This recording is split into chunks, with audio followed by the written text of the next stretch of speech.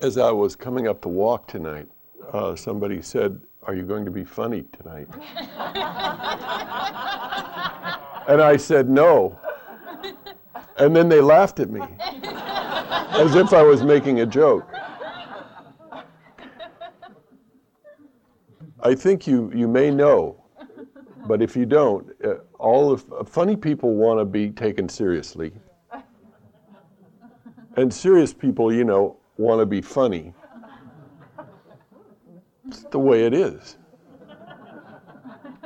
Kind of says it all, doesn't it? There used to be an old saying that if you wanted to get along with people, don't talk about religion or politics. So I'm going to be foolish tonight and talk about both, not religion exactly, but I won't tell you what to believe in or who to vote for or describe what God looks like or anything like that. I'm just going to offer you some reflections on politics and spirituality and how they might come together and diverge. And it's appropriate because it is almost July 4th, Independence Day, which I'm sorry to say doesn't mean that we're all going to get enlightened on that day.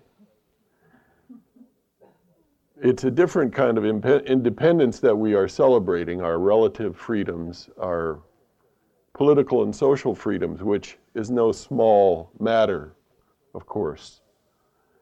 And it's a good time to reflect on how we live and how we conduct ourselves, how we organize our society. I want to begin by going back to May 1st.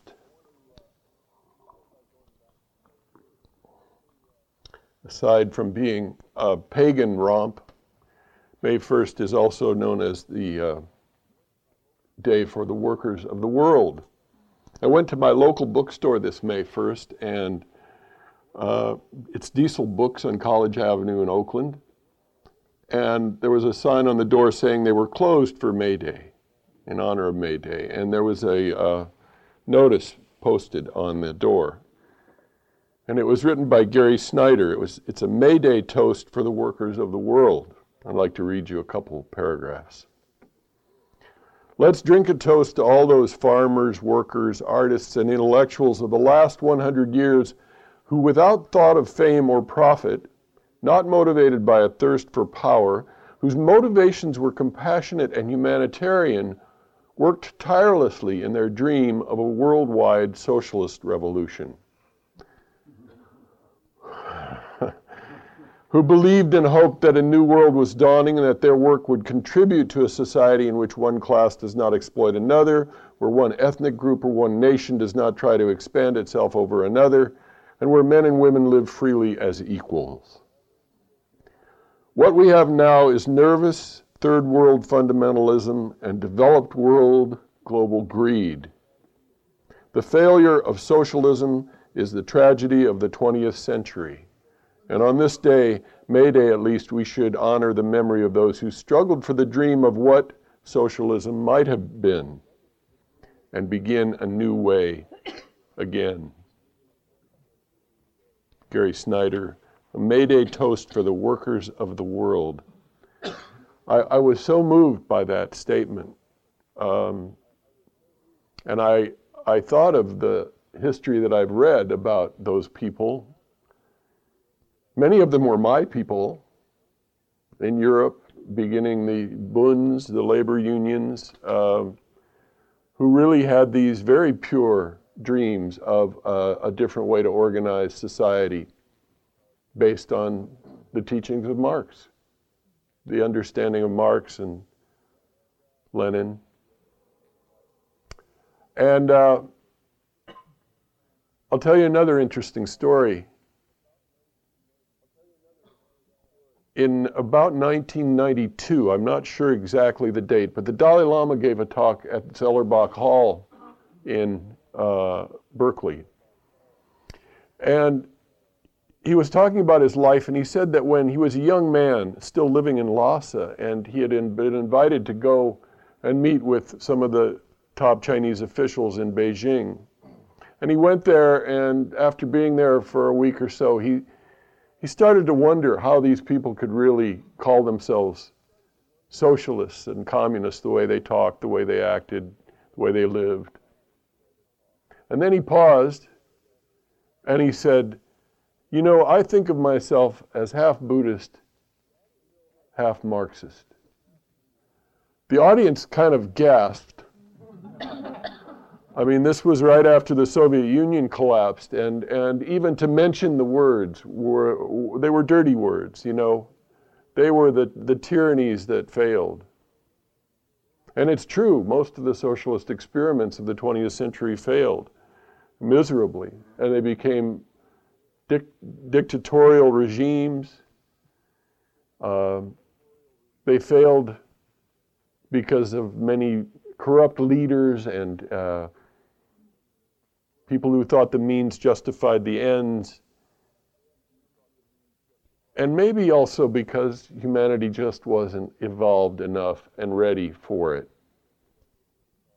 I also think that the socialist experiments failed because the spiritual was pulled out of them. Any sense of ritual and understanding becoming humble in the face of the much wider mysteries, they were all that was pulled out of all the socialist experiments. In 1985, I interviewed Allen Ginsberg for Inquiring Mind, and he had just gotten back from a trip to China, and this is what he said, quote, "It's ironic that Chairman Mao tried to eliminate Buddhism and the bodhisattva practices in China, which is precisely what could have made their socialism work.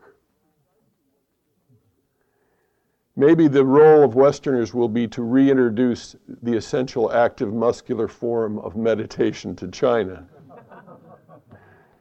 There's an idea. We'll start a Peace Corps of meditation teachers and send them over. But what Ginsberg was talking about was that Dharma practice and spiritual practice is part of any major change. As we used to say in the 60s, the personal is the political, and you can't separate one from the other. And I think of Dharma practice as the evolution in the revolution. You know, you just take the R off.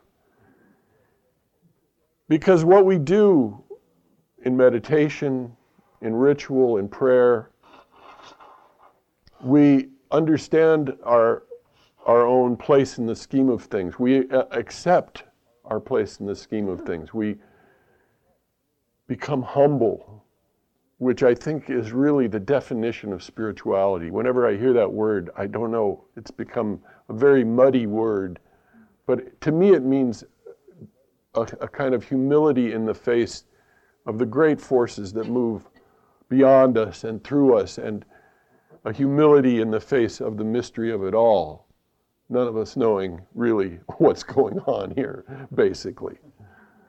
But, and in Dharma practice, we also begin to train our mind to be able to override some of the more difficult and harmful instincts that we have as human beings, as mammals. You know, our desire, our hungers, our confusion, our anger. We really are able to see them as generic, as not unique to us. And a kind of compassion can grow around it. We begin to develop a kind of compassion for ourselves and for everyone, realizing that we're all in this together. That grows out of our reflection, our meditation, the insights we gain into our identity. So in some beautiful ways, you know, the Dharma, the work on ourselves and the work in the world is really very similar. It doesn't mean, of course, that one substitutes for the other, but they come together in so many ways. A few months ago, I sat at a retreat here with Stokny Rinpoche, and he said that, you Westerners, you need to develop, pay more attention to developing bodhicitta, universal compassion. He said, you know, you sit, you come to sit for yourselves, you know, to feel better.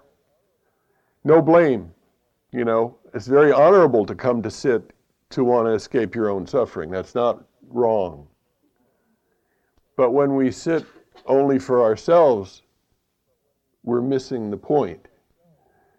You know, it's as Wu Wei Wu, the great Chinese poet, said, the reason that you're suffering is because 99% of everything you say and everything you do is for yourself, and there isn't one.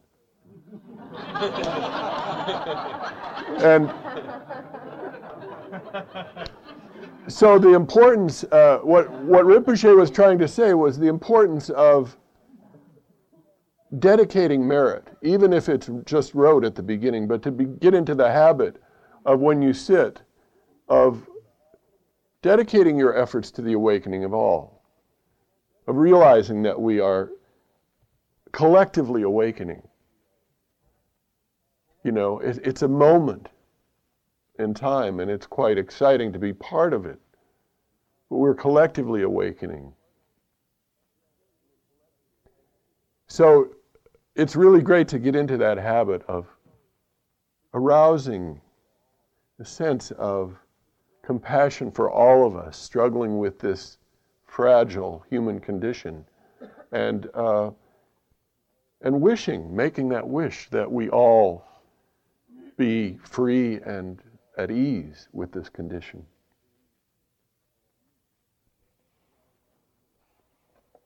The Dalai Lama says, if you want others to be happy, practice compassion. If you want yourself to be happy, practice compassion. The beauty of the Dharma is that compassion really arises organically out of our practice, out of our insights. I mean, it happens, first of all, and this is a great relief, it happens with ourselves, you know. We see our own crazy mind. We see our desire, our fragility, our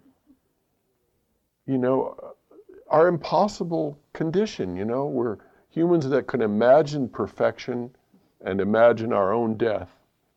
Two great curses. I mean, if you can imagine perfection, you're never going to be good enough. And if you can imagine your own death, you're always going to be in some kind of anxiety. See, God didn't pick you out for special punishment. We're all in this together.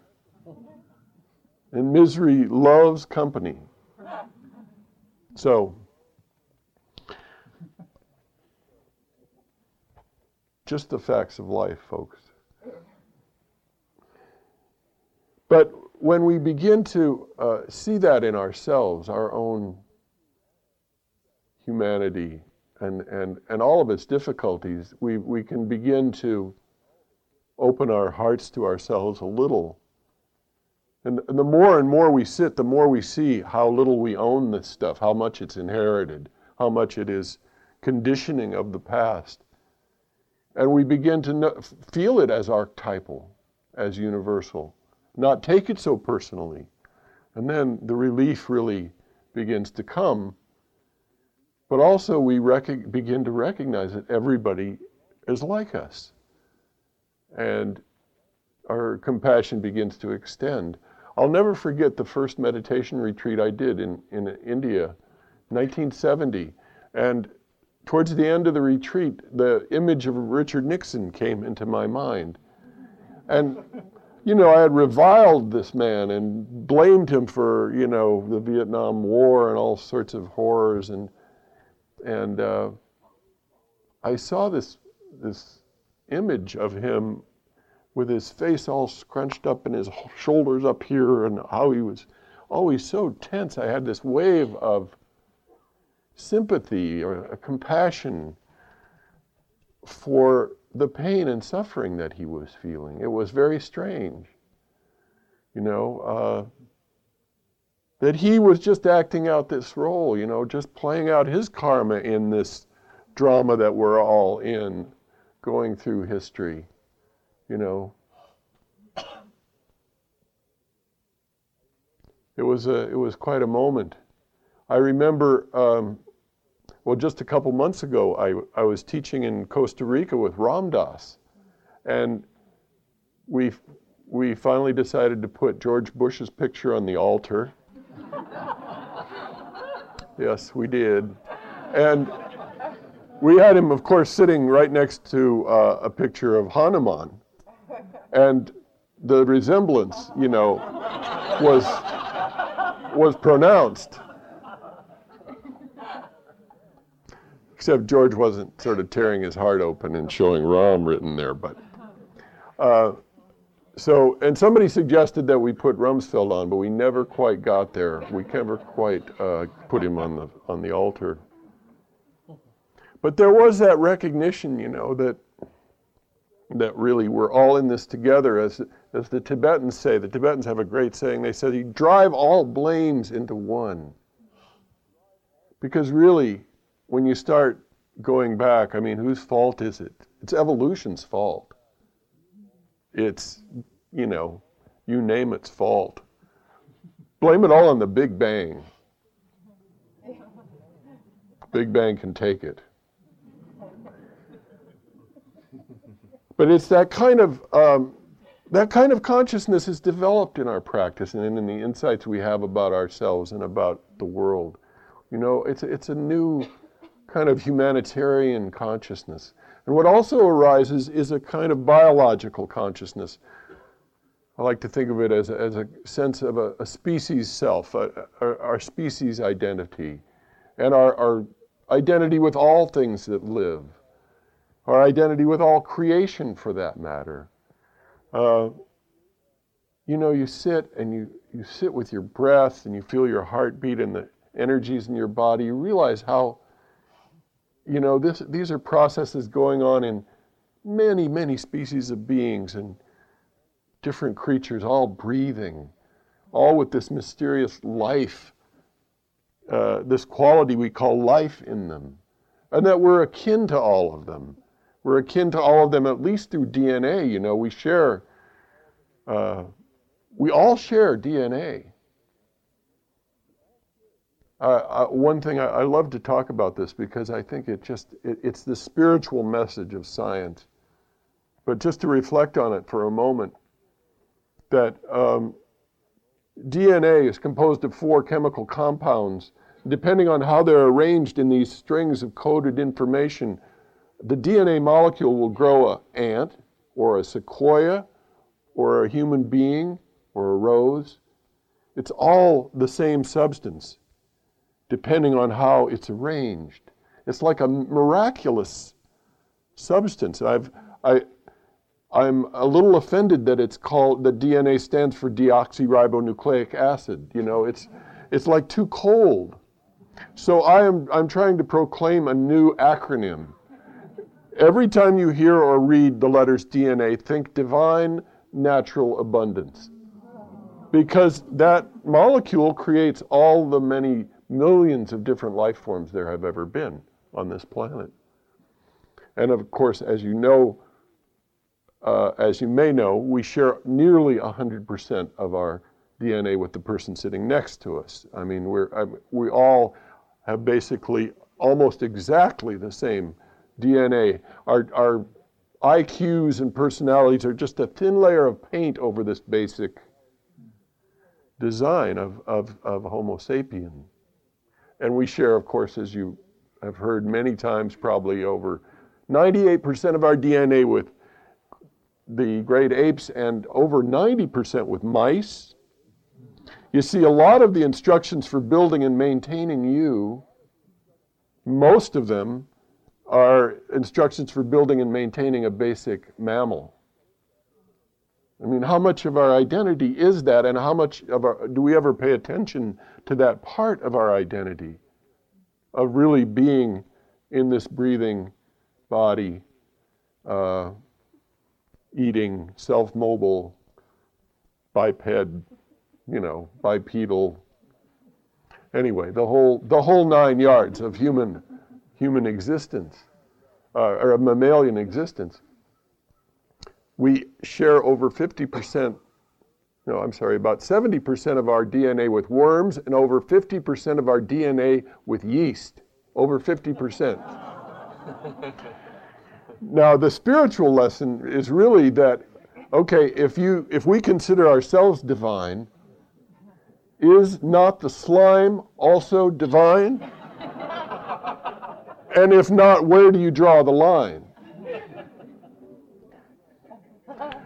But that's a side, a little side meander. But it really is a powerful message that I think we're getting more and more through intellectually. And in Dharma practice, we can really, in some way, experience our commonality with other things that live. Feel the warmth of the body, that's the sun's energy. Being transferred into our life energy. That's really the fire element, the sun. We need the whole 9 yards of creation, The body's composed of the elements of earth. Bones made of calcium phosphate. It's literally the clay molded into your shape. Most of your body is liquid. And most of that liquid has the same chemical consistency as the oceans. You're literally carrying the oceans and the earth. You're a piece of them. We're like earth sprouts that gained a lot of mobility. Where else do you think the body came from? It's just to begin to settle into that, those other identities. See, the Buddha said, true happiness comes from eliminating the false conceit of self or I. But we don't necessarily do that by getting rid of anything, but by expanding the context of how we see ourselves, expanding our sense of identity to include the mammalian and the living and the whole universe,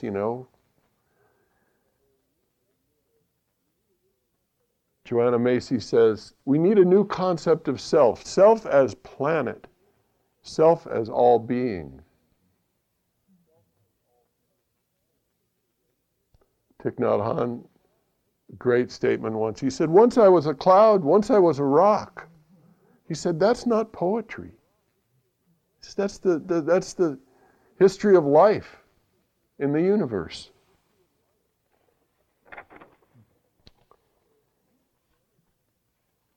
So Dharma practice can really lead us, spiritual life can really lead us to a new kind of humanistic consciousness and ecological consciousness. And a whole new way of sort of experiencing ourselves in the scheme of things. And it's so important how we experience ourselves, how we see ourselves, because that determines how we'll feel about our lives, on the one hand, how comfortable we'll feel in this life, and also how we will treat each other and the environment, depending on how we see ourselves in the scheme of things. We'll eventually see that our individual human life is first and foremost life, secondly human, only thirdly and narrowly individual. I wanted to read,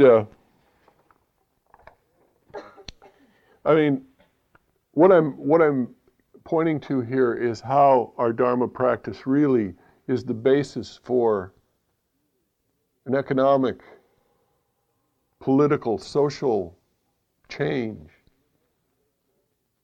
Because it is in developing these qualities and seeing ourselves the way we can learn to see ourselves and training our minds to be able to develop that mindfulness pause so that we don't act out of greed or hatred or delusion or out of the impulses that always lead us to suffering and others to suffering, that we actually perhaps can take evolution into our own hands in some way. Robert Thurman says that Dharma practice is an evolutionary sport, you know.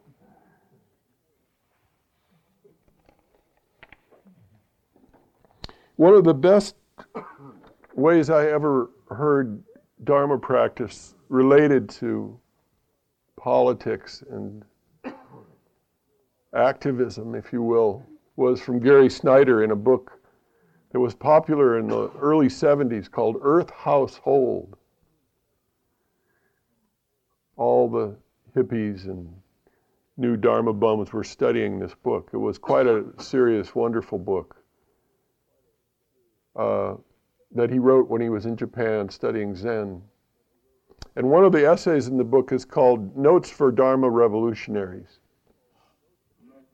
He says, the mercy of the West has been social revolution. The mercy of the East has been individual insight into the basic self and void. We need both. They are both contained in the three gems of the Dharma path: wisdom, meditation, morality. Then he says, wisdom is intuitive knowledge of the mind of love and clarity that lies beneath one's ego-driven anxieties and aggressions. Meditation is going into the mind to see this for yourself over and over again until it becomes the mind you live in. And morality is bringing it back out in the way you live through personal example and responsible action, ultimately toward the true community, the Sangha of all beings. Beautiful statement. So I can't tell you who to vote for or what to do, even in the political realm. I mean, that's up to each individual. As they used to say, from each according to their abilities. We won't take this too far. Why not? Yes. I was talking to Ram Dass, and you know, we came to the conclusion that if we were truly realized, all of us, you know, Dharma bums here in America, that's what we would become, as some kind of socialists or communists. If we were truly evolved and truly realized students of Dharma. And then we had to laugh at how far most of us are away from that. So I can't tell you what to do, but I have some suggestions. Things that I find it very important for me, especially in a time of very difficult and seemingly ominous days politically. I find that most of my sentiments and ideals are totally unrepresented in my country and in the government of my country, and I'm very concerned about it, and I want it to change. So the main thing, I think, for all of us, if we are going to express ourselves in the world, is to remember that the practice is essential, and that it's really part of any change that must, you know, that will come about. There's one way in particular, and I think that is when I am sitting regularly and deep in practice, I really feel a lot less acquisitive. There's a lot less that I have to consume in order to feel a sense of satisfaction or aliveness.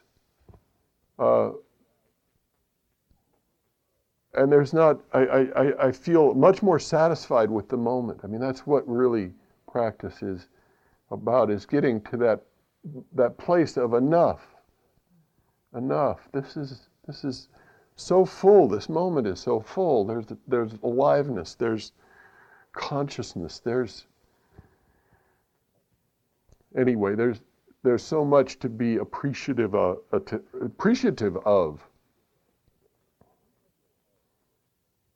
So sometimes I think of sitting as like a sit-down strike.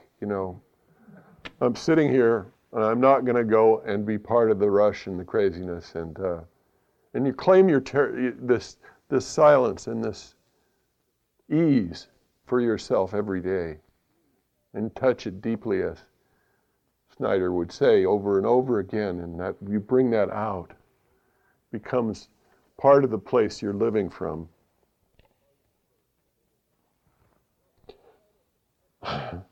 So I try to exercise my awe muscle every day. That's the muscle that is kind of wow, And we live in such a world of such wonderful, miraculous things, and sometimes we can see them with ordinary mind. We take them so for granted that we don't see, just how wild and crazy and wild an age it is. Boy. And all the wisdom that we have available to us, and all the information, and it can drive you crazy, but it's also wondrous. It helps me to stay optimistic, also to do some reflection, not just sitting, but to do some reflection. And it's good to stay optimistic in these times. You know the difference between an optimist and a pessimist. The optimist says, this is the best of all possible worlds. And the pessimist says, I know.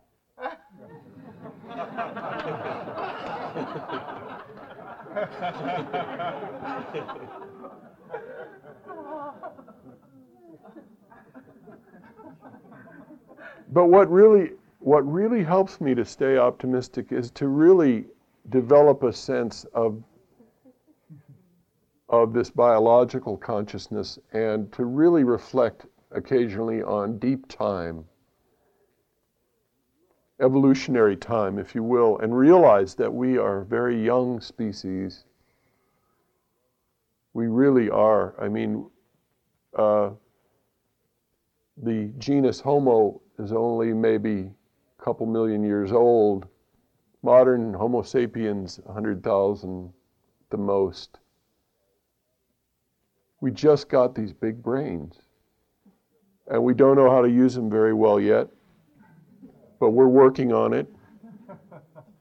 When you think that 10,000 years ago we just invented agriculture and started living in cities, 10,000 years in biological time is an absolute nothing. It's a blink of an eye.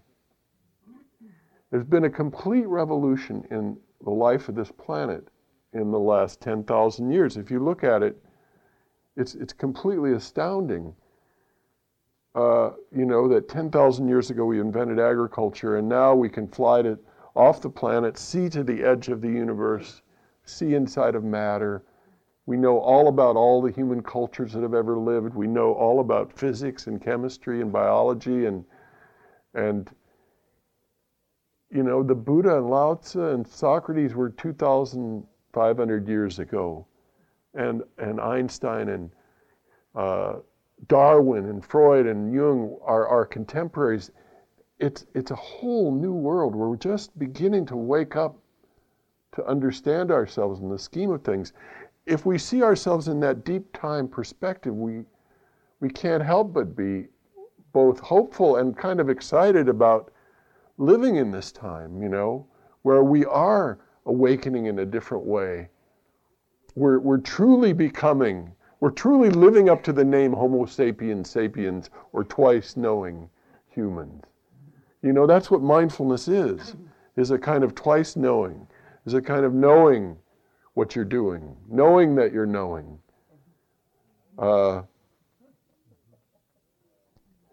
Either it means that, or it means you have to hear something at least twice before you get it. That's had to get that joke in, but yes. But it's truly, it truly is useful to reflect on that, even to reflect on historical matters, and realize, that it's always something. Times are always rough. That it's what samsara is all about. And this is not unique. It's maybe only unique in the amount of freedom and abundance we live in. That's unique. But the difficulties that we face in our lives and dealing with traffic and prices and population and ecological stuff. Just think, it's only been 2-3 decades, 2 or 3 decades that we've known how our actions are affecting the environment. Doesn't that bring it into a different perspective? I didn't hear the word ecology until 1970. That was when it started to be understood. 1970, the first UN conference on the environment. We're just waking up to that. So, to keep a perspective, here's something I'd like to read to you. All parts of earth are trampled, full of trade, overspread. The fields rebuff the forests, herds fight off the beasts, the very sands are sown, rocks cultivated, swamps drained. Today's towns outnumber yesterday's houses. Islands are not even lonely anymore, nor cliffs intimidating. Everywhere are residences, peoples, governments, life. And this above all proves humans' drastic growth. We so clog the universe it can barely support us. As our needs increase, we struggle with each other for them, and nature fails us. That was written by Tertullian, 150 AD, Roman historian. Life has survived many upheavals, many enormous upheavals, life and humans, comet collisions and plagues and Attila the Hun, Henry Kissinger, all sorts of disasters.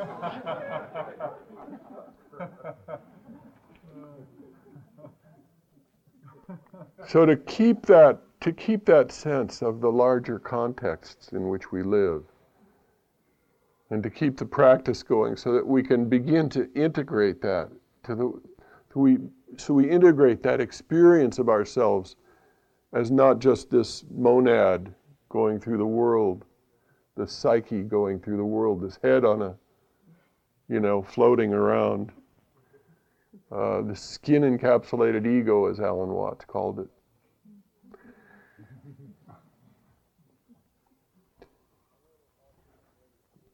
I want to offer another little hit of optimism for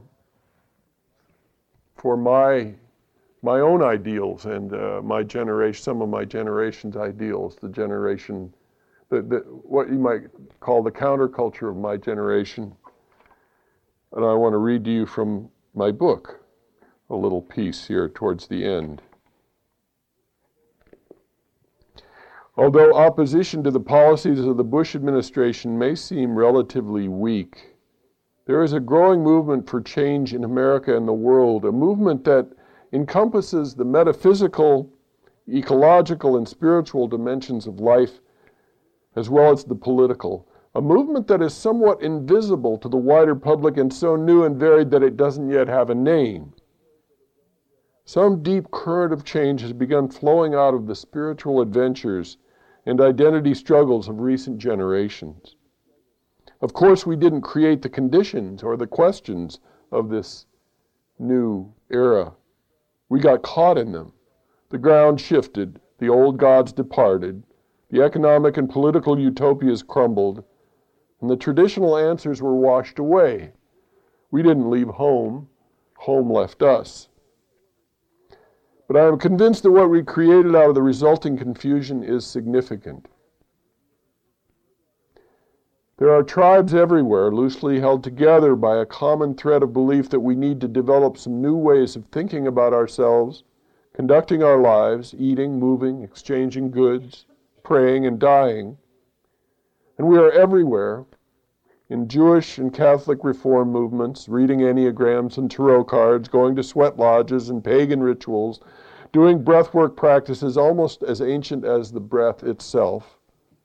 We are converts to Sufism or a Hindu school of Tantra, or we may just light incense and try to be quiet for a while every day. We're also joining systems theory think tanks and becoming members of the Ruckus Society, trying to figure out how to curtail global corporate power, or doing work to change the national diet and agricultural practices, or becoming involved in business and trying to create an alternative economy. We might go to Bioneers conferences or attend the Council of All Beings, or belong to the Epic of Evolution Society, which is advocating the evolution story as a guiding myth for our time. I'm a member.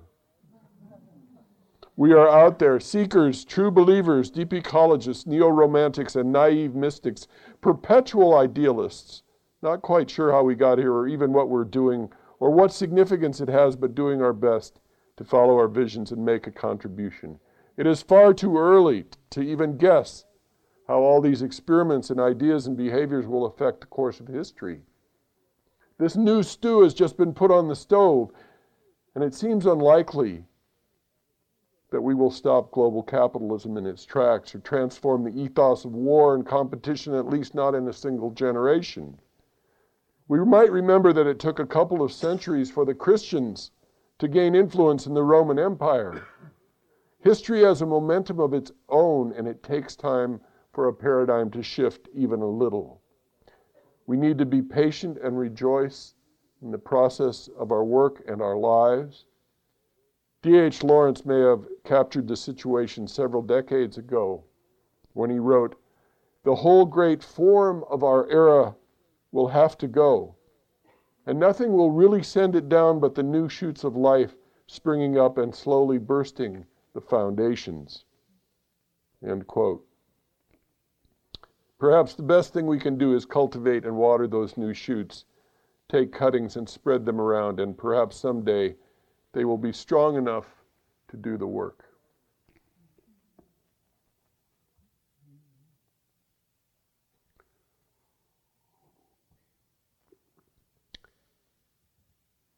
Finally, just a word about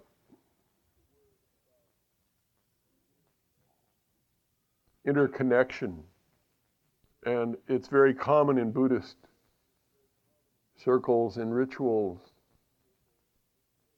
especially, to invoke the ancestors, to invoke the lineages, to invoke all those who developed these practices over the centuries and used them and developed them, refined them, that we're sitting on many, many shoulders here. And that indeed it's a collective effort to awaken as a species, as a community, as a Sangha. And just as Gary Snyder saw fit to honor those people who had this dream of a different society, a society maybe where there was more sharing and cooperation and less competition and less greed, that we can also honor on this coming holiday at some point our ancestors in social and political freedom, these very visionary people who really developed a way of life and documents that would guide this way of life, and brilliant, brilliant men and women, who saw that maybe a society could live together and govern itself and see to the welfare of all. Here's a quote. "It's neither wealth nor splendor that leads to happiness. It is tranquility and service to others." That's not His Holiness. It's Thomas Jefferson, who also said, "We hold these truths to be self-evident, that all are created equal, and are endowed by their Creator with the inalienable rights of life and liberty and the pursuit of happiness." So we honor all those ancestors today, not today, but this weekend.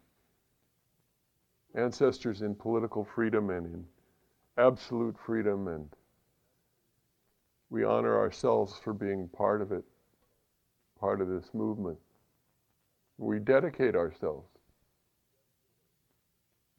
to awaken for the sake of all, and to generate loving kindness and compassion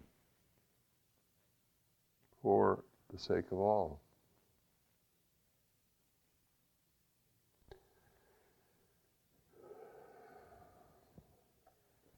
Let me just end with a poem by Walt Whitman, who was sort of the bard of our founding mothers and fathers.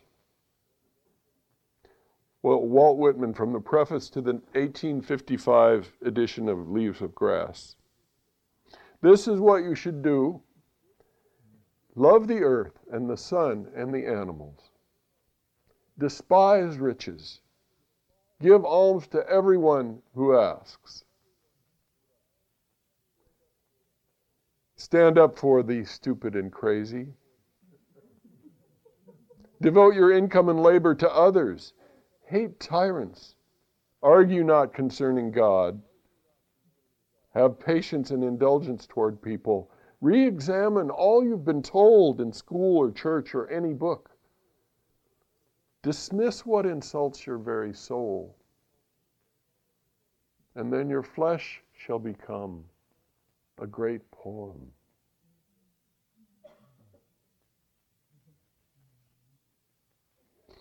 May it be so.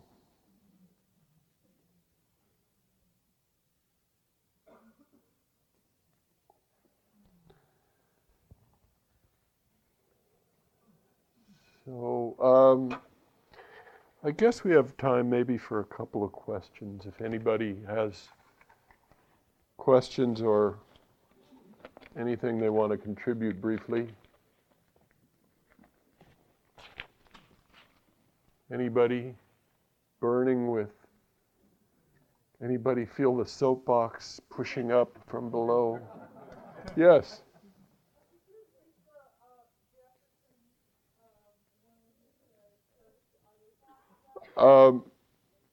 It is not splendor nor something else.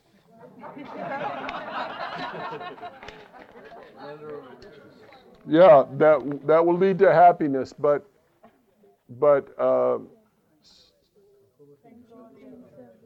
tranquility and service to others.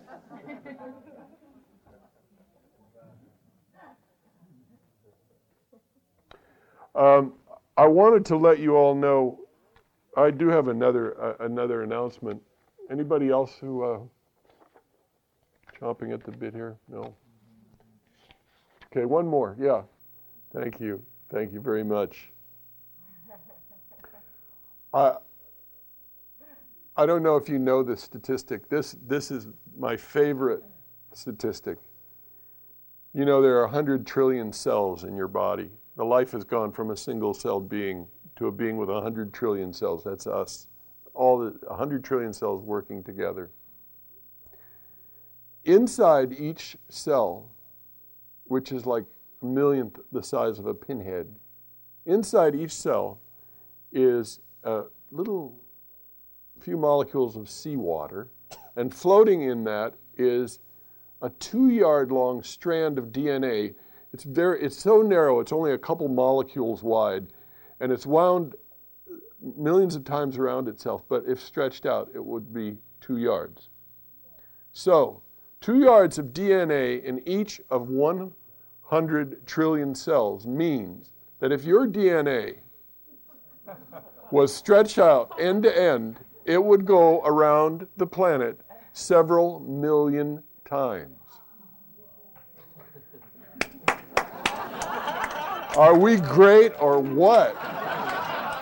No, it's a complete knockout statistics. And you know, the fact that each of those cells contains, you know, volumes and volumes worth of information on how to build and maintain a human being. It's like all the lessons that life has ever learned and incorporated through its 3.5 billion year history is in each of your cells. You're a walking library of evolution of this mystery. Yes. There's another interesting mystery that's just come to our knowledge, which is that the Y chromosome, which means that you're male, has 78 genes. And in order that it be preserved down through generations, it had to learn to read itself frontwards and backwards. Yeah, and that means It leaves the implications to everybody's thought. in order for the Y chromosome to be passed on, it had to have a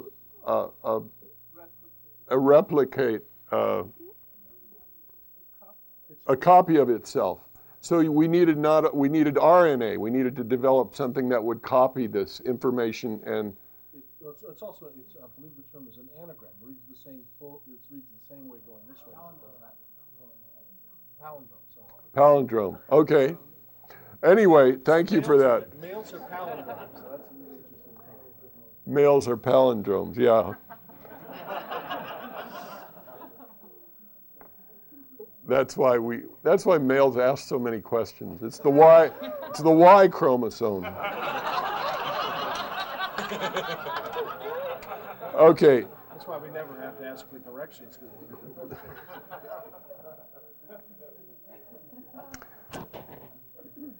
Yes, somebody was stretching very, very energetically. Saying that if you don't like the news, you should go and make some of your own. Yeah? Could you share a few suggestions? I know you're pregnant with thought. I thought that I did that. Did I?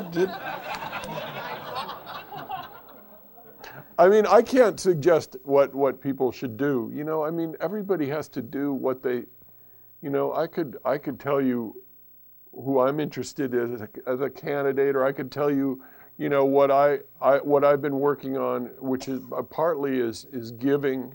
I'm trying to give to more things that come in the mail. I know how bitter a time many charitable organizations and nonprofits are having, you know, Amnesty International and all those, they're really struggling. And so I'm trying to see if I can, you know, and it feels great. It feels absolutely great. It truly makes me happy when I do that. So it's working. I only give for selfish reasons, you know? I mean, it all works.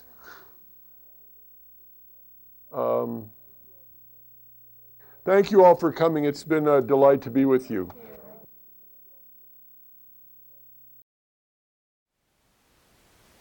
Thank you for listening. To learn how you can support the teachers and Dharma Seed, please visit dharmaseed.org/donate.